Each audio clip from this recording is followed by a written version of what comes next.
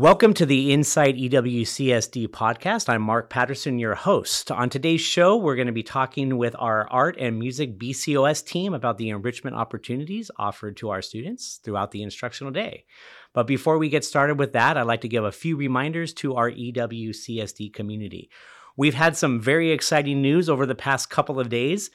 13 of our schools across the district received the Silver Positive Behavior Intervention and Support Award, and one of them received bronze. We also received some amazing news that Leffingwell and Ocean View Elementary Schools received the National Blue Ribbon Recognition. Only 33 schools in the state of California received this recognition. We are thrilled to be able to send these two schools off to Washington, D.C. to receive this wonderful recognition and honor.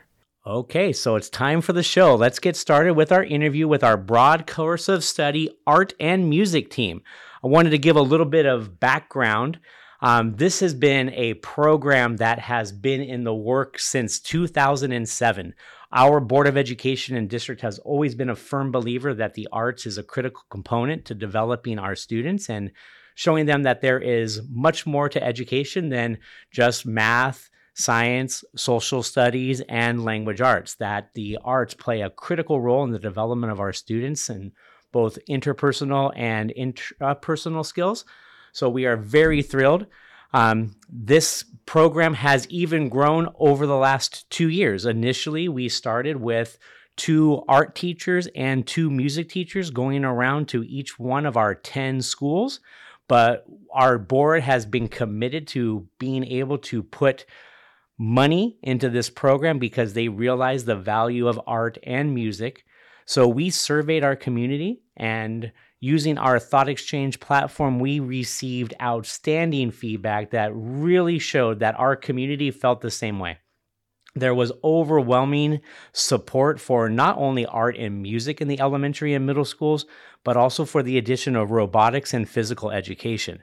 When we drilled down even further into that data, we found that it was important for many of our families to have an instrumental music program in our elementary schools. So we started this year a violin program for our 4th and 5th grade students. So hopefully you have seen the examples of all of this amazing work that is going across all 10 of our elementary schools. So we wanted to give you some inside scoop about what your students are experiencing and kind of pepper it with some ways that you can support your students and children when they come home from school and talk about the amazing art lesson they had or how much fun they had in music. And then when we get further on in the year, we'll bring in our robotics team, our STEM team, as well as our physical education team and our violin teacher. But for now, we're going to get to know one of our amazing art teachers, Miss Amy Tai. Amy, welcome to the podcast. Thank you. So grateful to be here. So before we start in with some of the questions, can you just give us a little bit of background of your experience? Yeah. So I was originally born in Taiwan, and I had moved to England as a kid, where I first learned English. Then I moved to Oregon, and then to New York City for my adult life. I moved to New York to start my grad school studies in teaching, and that's also where I started my teaching career. I've taught for 12 years, and most of that time was in New York City at the public school system there, NYCDOE, and I moved to California 2 years ago, and this is my second year at East Whittier City School District. The beginning of my teaching career, I taught kindergarten and 4th grade. Then I got my second certification to teach art and transitioned into teaching art the second half of my teaching career. Well, we're so excited that you finally found home, and you're now here at EWCSD with us, and our kids are thrilled. Can you kind of explain a little bit about what the role is of art in our broad course of study in our elementary schools? Yes, so this year, as you mentioned before, our BCOS team is split into 2 teams. And so I am teaching at 5 schools, while my lovely art teacher partner, Mary Contreras, she's teaching at the other 5. We see each class from around 30 to 40 minutes per art session. And we frame our art projects according to art genre and the art process. So for example, when we're planning out our art curriculum, we think about, just like in reading, you have nonfiction books, you have different genres like fantasy or biography. In art, there are also different genres, such as landscapes, portraits, sculpture, still life. And so when we plan out our art projects for each school year, we make sure that we include a diverse variety of art genres. Then we look at art movements. There's so many different art styles and art movements throughout history, and the students are always excited to learn about how an art style came to be. So we will have an artist or a famous work of art to be used as inspiration to kind of get the students engaged and capture their attention. We build background knowledge by discussing and observing the works of art. And I love the questions that students ask about the works of art that we visit, such as just the other day in Ocean View, they saw the Mona Lisa on my wall. And they're like, Miss Tai, why is that painting everywhere? I see it literally everywhere, even in Minecraft. And I tell them, well, it's because it's a very famous painting by a famous artist named Leonardo da Vinci. And they're like, yeah, we've heard of him. But they're always so surprised when I tell them that he was also an incredibly intelligent scientist and inventor. And a Teenage Mutant Ninja Turtle too, right? Oh, yes. Yes. He was everything. He was super talented. And what Da Vinci was actually known for was his extraordinary observation skills. And so that's why we really include a lot of time to discuss and observe. Just like scientists, artists observe too, their surroundings, their daily life. And that is often a really fertile ground for inspiration. Then the demo process. I demonstrate a new technique or a series of steps for the project. And the art process is structured with an art goal and standards, obviously abiding by the California State Visual Arts Standards, but also a lot of room to remix ideas, because creativity is just like science and innovation. Art is also a remix of ideas, including self-expression and purposeful creation. And so the students have time to plan and sketch or to discuss their ideas. Then I give them as much time as they need, if it takes 2 art sessions, 3 art sessions, to really take their time with the art process. And near the end of our project, we usually have a little bit of time to do an art talk or critique, where students are given the opportunity to give each other feedback, and it really nurtures their constructive feedback and critical thinking skills, which is so important in our modern time because of the fact that we're all so different. And it challenges our students to see multiple perspectives, different points of views. And why is that so important? Well, it compels us to empathize with others. Empathy is something that we can all use a little bit more of in our society.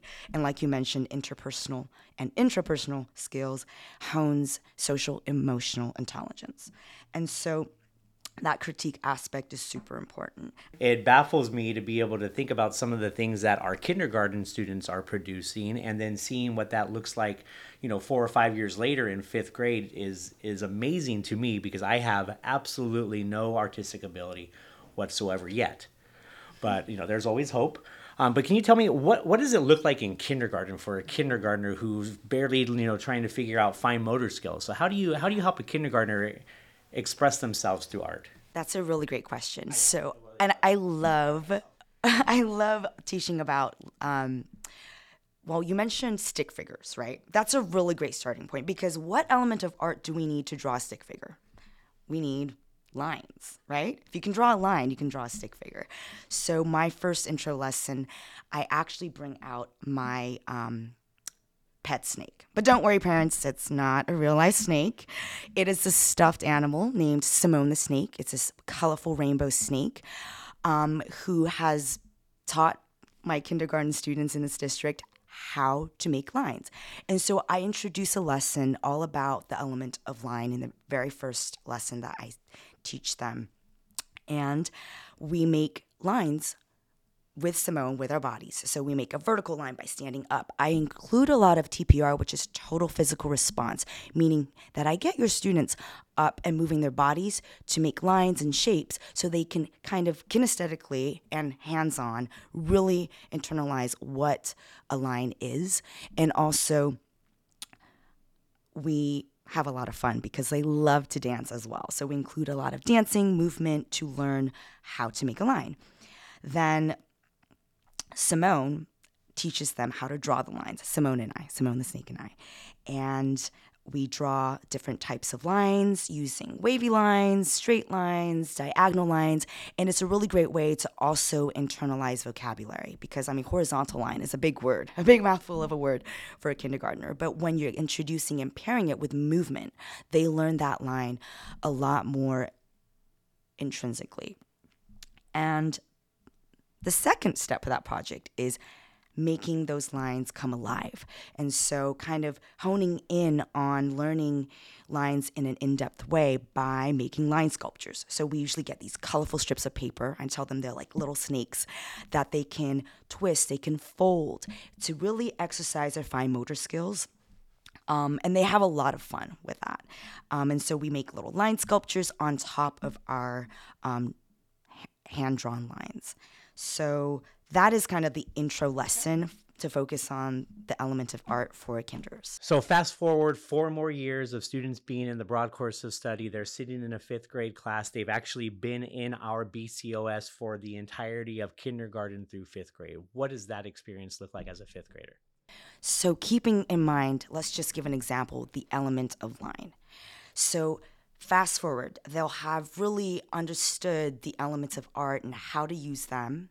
And so, for example, when we're looking at a work of art like Van Gogh's Starry Night, what I can ask them as kind of an engagement question for the 5th graders, which I actually did for the 4th graders last year for this project, is which element of art is most emphasized in Van Gogh's Starry Night painting? And for students who maybe didn't have me for those previous years, I can ask them a simple question as in what do you notice about how he uses paint or how he uses paintbrush? And many of them would emphasize, I see strokes, I see brush strokes, I see thick lines. And so to kind of take that to a higher order thinking skill level for the upper grades, I can ask them, well, why? Why did he use multiple lines in his paintings and not blend them together to make kind of a more realistic or naturalistic way of expressing a landscape? And then they have all these thoughts about why he used lines, and the boldness of the lines really actually lent to his art style and the period of art, which is post-impressionism during that time. So we talk about how the painting techniques have changed throughout the different time periods. And then also to translate that as a project they can use. Well, how do we use bold use of lines, the element of art of line, in your project for today and really express what Van Gogh also expressed? Well, he used bold lines to express movement in his paintings. So how can we use that in your work of art today to express movement? Or the elements of color. As a kindergartner, they're learning the names of colors and how primary colors mix to make secondary colors. Well, in a 5th grade or 4th grade project, maybe we can take it to the next level by asking them, what is the expressive purpose of color? So why did Van Gogh use so many shades of blue and tints of blue? How do you think he was feeling during that time? How does it relate to Pablo Picasso's blue period, where all of his paintings were done in shades of blue? And they may mention, well, blue's associated with sadness, with sorrow. And so those are the different ways I could elevate and kind of develop that knowledge. So my last question before we move on to our amazing music teachers is, say a child comes home and says, I love art.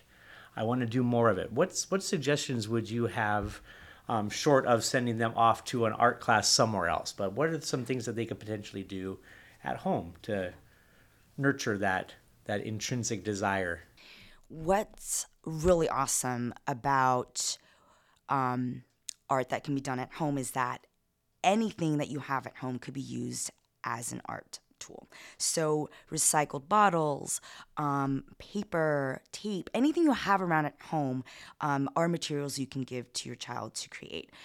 But if you're looking for one specific art tool that I highly recommend for families to have at home is a sketchbook. Sketchbooks can be brought anywhere. It could be brought on your walk to the park. It could be brought to a gallery. It could be brought to grocery shopping. And to ask your child, give them the time and space to sketch and observe everything that's around them. I think that growing up, as I had my sketchbook, and it was almost also a form of a journal and a diary. And so it gives them a safe space to not only express how they feel through the visual language, because we do live in such a visual consumer culture. And so giving them a tool to express their visual language is a super helpful outlet. And so having a sketchbook around, sketching their environment. Another really fun thing, if your kid isn't really into nature, you could, I cut little pieces of clear tape. There's a really thick packaging tape. And if you reverse them, you can actually make a little sticky bracelet with them. And so when you go to the park or a hike, you can have your child pick up different, like a twig or a leaf or a flower, and stick it onto their little sticky tape bracelet. And when they bring it home, it's a bracelet. Well, that's all that has been very interesting and very, very informative. So thank you for taking the time to join us. Now we're going to move on and have an in-depth conversation with our amazing music team. We're going to start off with one of our newest BCOS teachers, Mr. Bausman. Mr. Bausman, before we get started, can you just give us a little bit of a background on you and your love of music? Yeah, sure. Again, my name is Mr. Matt Bausman. I'm the new music teacher for the BCOS team. I love music. I've grown up with music my entire life. That was my outlet for everything. That was how I emotionally processed what was happening around me when things were going tough and when things were going really well. And it was just my way of processing what was happening and giving myself a good outlet so I wasn't getting myself into trouble. But I've been in music and involved with it my entire life. My grandmother was a Juilliard-trained pianist, and my parents had no idea I had any musical talent until I walked by a piano and just started playing stuff by ear. And they said, hey, maybe we should get you into something, and talked to her and just kind of got me plugged in, and the rest is history. I was a high school director for about 6 years, where I taught high school music and did pretty much everything under the sun. The groups did very well. In fact, they probably did a little too well, because we were always out performing, and I was out every day until like 10 or 11 at night. And I just realized that I wanted to start spending some more time with my family. And then the biggest thing to get me the motivation to come back down to the elementary level was going through COVID and seeing just this level of apathy for things across the board. And our students were coming in just saying, I don't care. I don't want to do this. I just don't care. I don't feel anything. And the engagement level across the board just dropped. And I just had a calling for jumping in at the ground level and starting to build that back up, because our students need to care about what they do. They need to have stuff they enjoy, whatever that is. But before they can enjoy something, they have to know how to enjoy. They have to know how to process what they like, what they dislike, and how to pursue stuff that is healthy for them that they do enjoy. So I was just really excited to hop in at the elementary level and just start building our kiddos back up. Well, I think one of the things that resonates most with me with what you just said is that whole idea of not really realizing that you have a talent for something, and then some opportunity comes along, and then it sparks that passion in you, or at the very least that curiosity. Because I think that's one of the things that's wonderful about this, and having such a diverse, broad course of study of music, art, STEM, and PE. And then the violin program is that we're giving kids opportunities that I never had really as a student to be able to experience that. So can you tell us what, given the whole month and a half that you have been on our broad course of study team, what's your perception of the music component and how kids are interacting and responding and showing their engagement with the program? Well, my first reaction was total jealousy because I wish I had stuff like this when I was growing up. We had some basic music. We went occasionally, and that was pretty much all we had. Everything else was just in your classroom doing classroom things. The stuff that these kids are exposed to is just phenomenal. And the level that they're going to be able to reach, just it excites me to no end. I like to look on like a 10-year track. I also did coaching stuff in sports, so I also look through a sports lens. You look at the freshmen to see what they're going to do in college. You don't look, what am I going to do next week? So when I'm looking at what we're accomplishing here, these kids are getting set up to be able to go off to their middle schools to pick up so many new skills, to then go off into high school and college and set them up for life in the workforce. And they're going to have all these tools at their disposal that people around them are not going to have. Or they get to college and everybody's trying to build these skills. They've already got that. They're ready to go, and they have a leg up just by default. So that's the biggest thing that I've seen so far. So going back to the stick figure analogy, I was in one of our first grade classrooms over at Leffingwell during broad course of study, and they were doing snapping and stomping, and they were going through rhythm. And as somebody who has absolutely no rhythm at all, I was sitting there thinking, like, it's amazing just to be able to watch these kids kind of progress and kind of be able to use the academic language of rhythm and what rhythm means. So how do you get to that point to where you're having those conversations in week 5 with kids about music if they've not really had a whole lot potential exposure to that? Well, the best part about getting in this early is that everything is fairly new. Even if they come in with some musical experience, what they know and more metacognizant, what they know about what they know is very basic level. They might not understand what's in front of them yet, so you can still get on that ground floor and build this foundation. So even though everything's new, we can create a system where everything comes up organically, and it's not me telling you vocabulary words you have to remember. It's this comes up. Oh, a student asks, what is this? And you can answer what that is. And then they ask, oh, well, why is it this way? Or how do we use this? And then you can answer those in practice and put those together.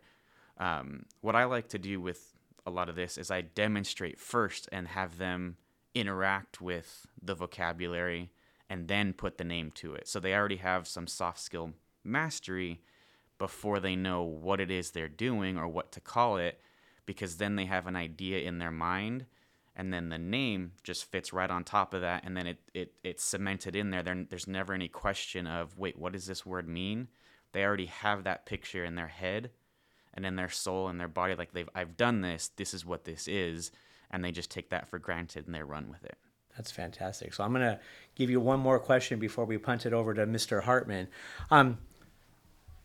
So when I'm in a situation that's musically relatable and I have other people around me, I get really, really nervous and really, really self-conscious. So how do you help kids kind of navigate that whole peer pressure of being self-conscious of being off rhythm or being off tune or anything that might be associated with just that fear of putting themselves out there?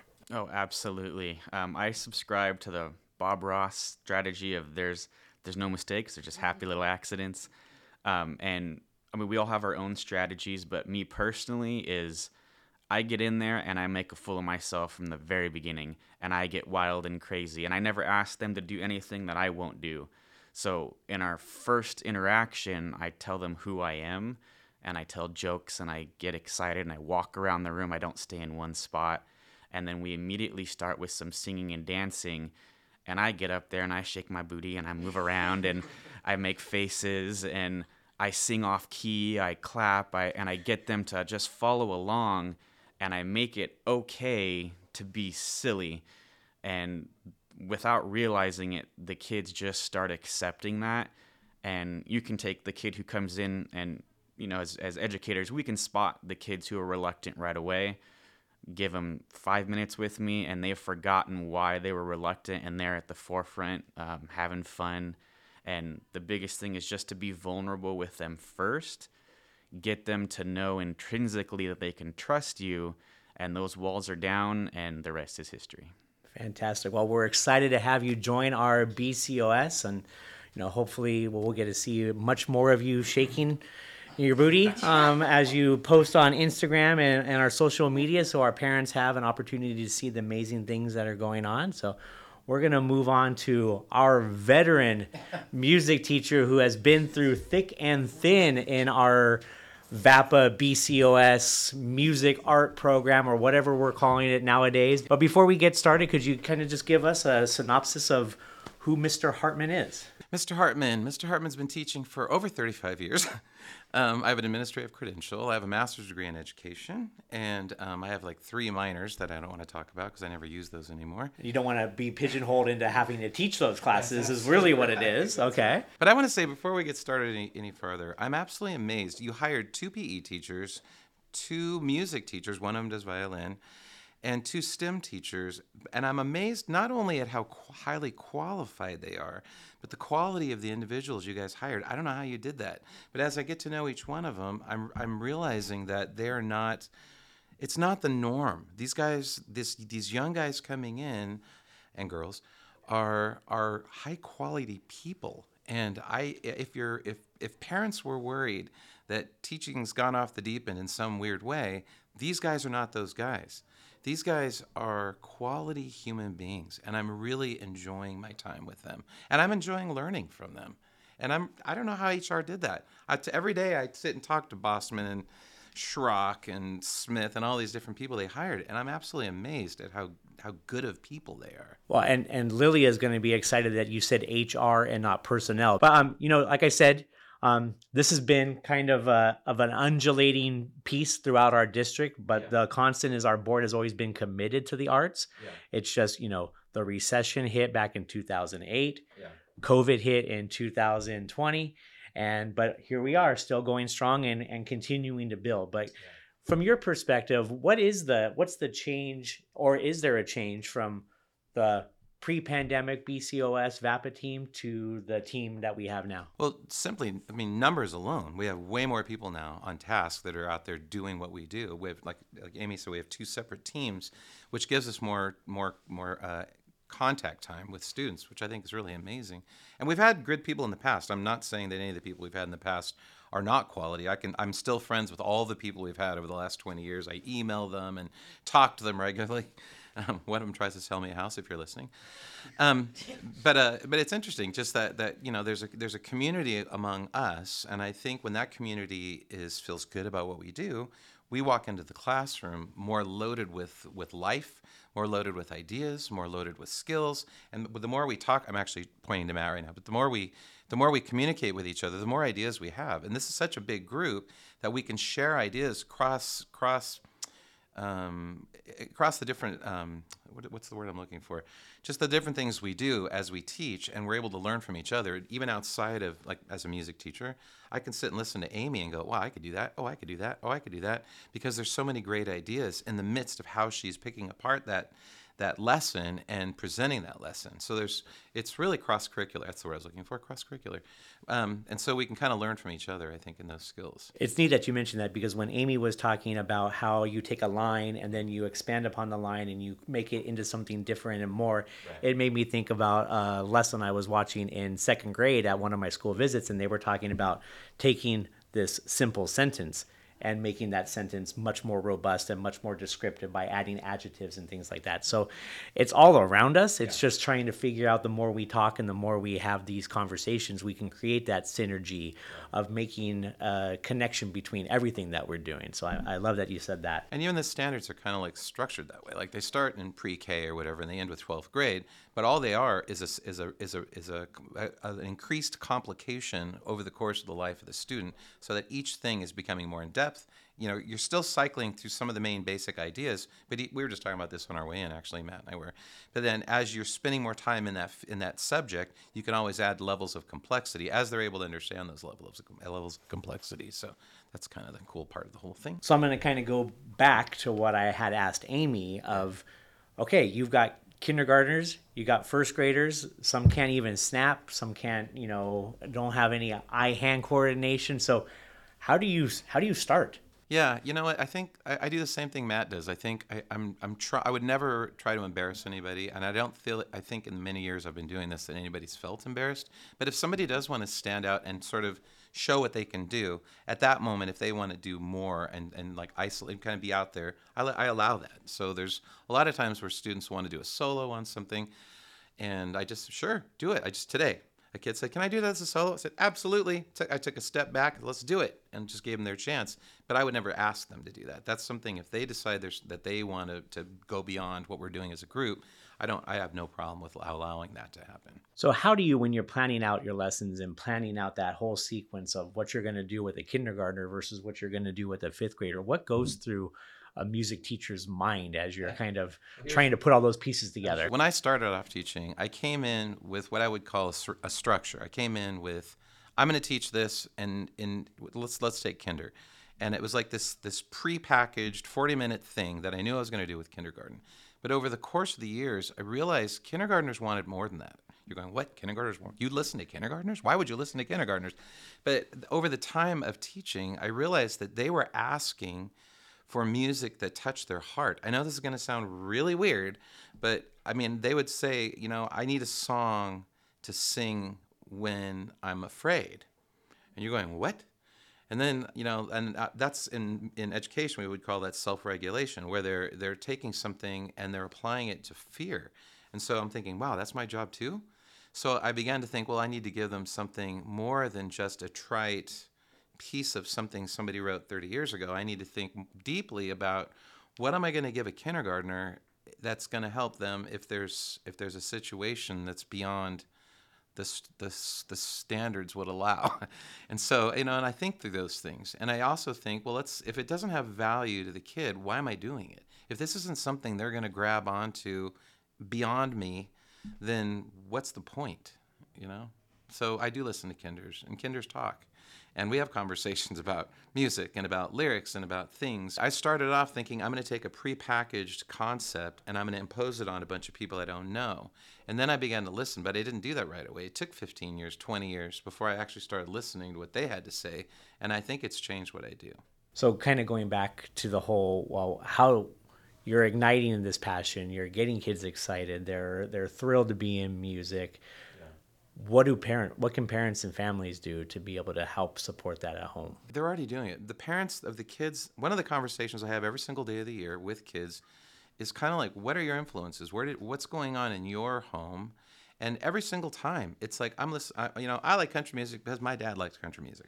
I like pop music because my mom likes pop music, or whatever it is. But the parents, because they love what they love, just that love alone is going to perpetuate whatever the student's love of music is. So I would say, go love music, go love art, go love sports, go love the Dodgers, go love the Angels, go love it all, because what you love is what they're gonna love, And I think that's the most important thing. I think lessons are important. We have a conversation. Your kids will tell you. We talk about, who's taking private lessons, who are they taking them from. Okay, go, if you want to take guitar, go talk to that person's teacher. We also talk about apps, free ways of getting lessons that are out there that are free or inexpensive ways of doing lessons. But I don't think that's what makes kids love music. I think what makes kids love music are parents loving music, parents loving art, parents loving all those things, and appreciating those things. I appreciate that, because just 3 hours ago, we were up in the Student Advisory Council, and I was ridiculed because I could only name one Taylor Swift song. So I love the fact you can just be who you are, and you can like what you like, and if it's not the norm or the mainstream, it's still okay because it's something that you find passion in and something that you love. So I love the verbiage that you're throwing out there.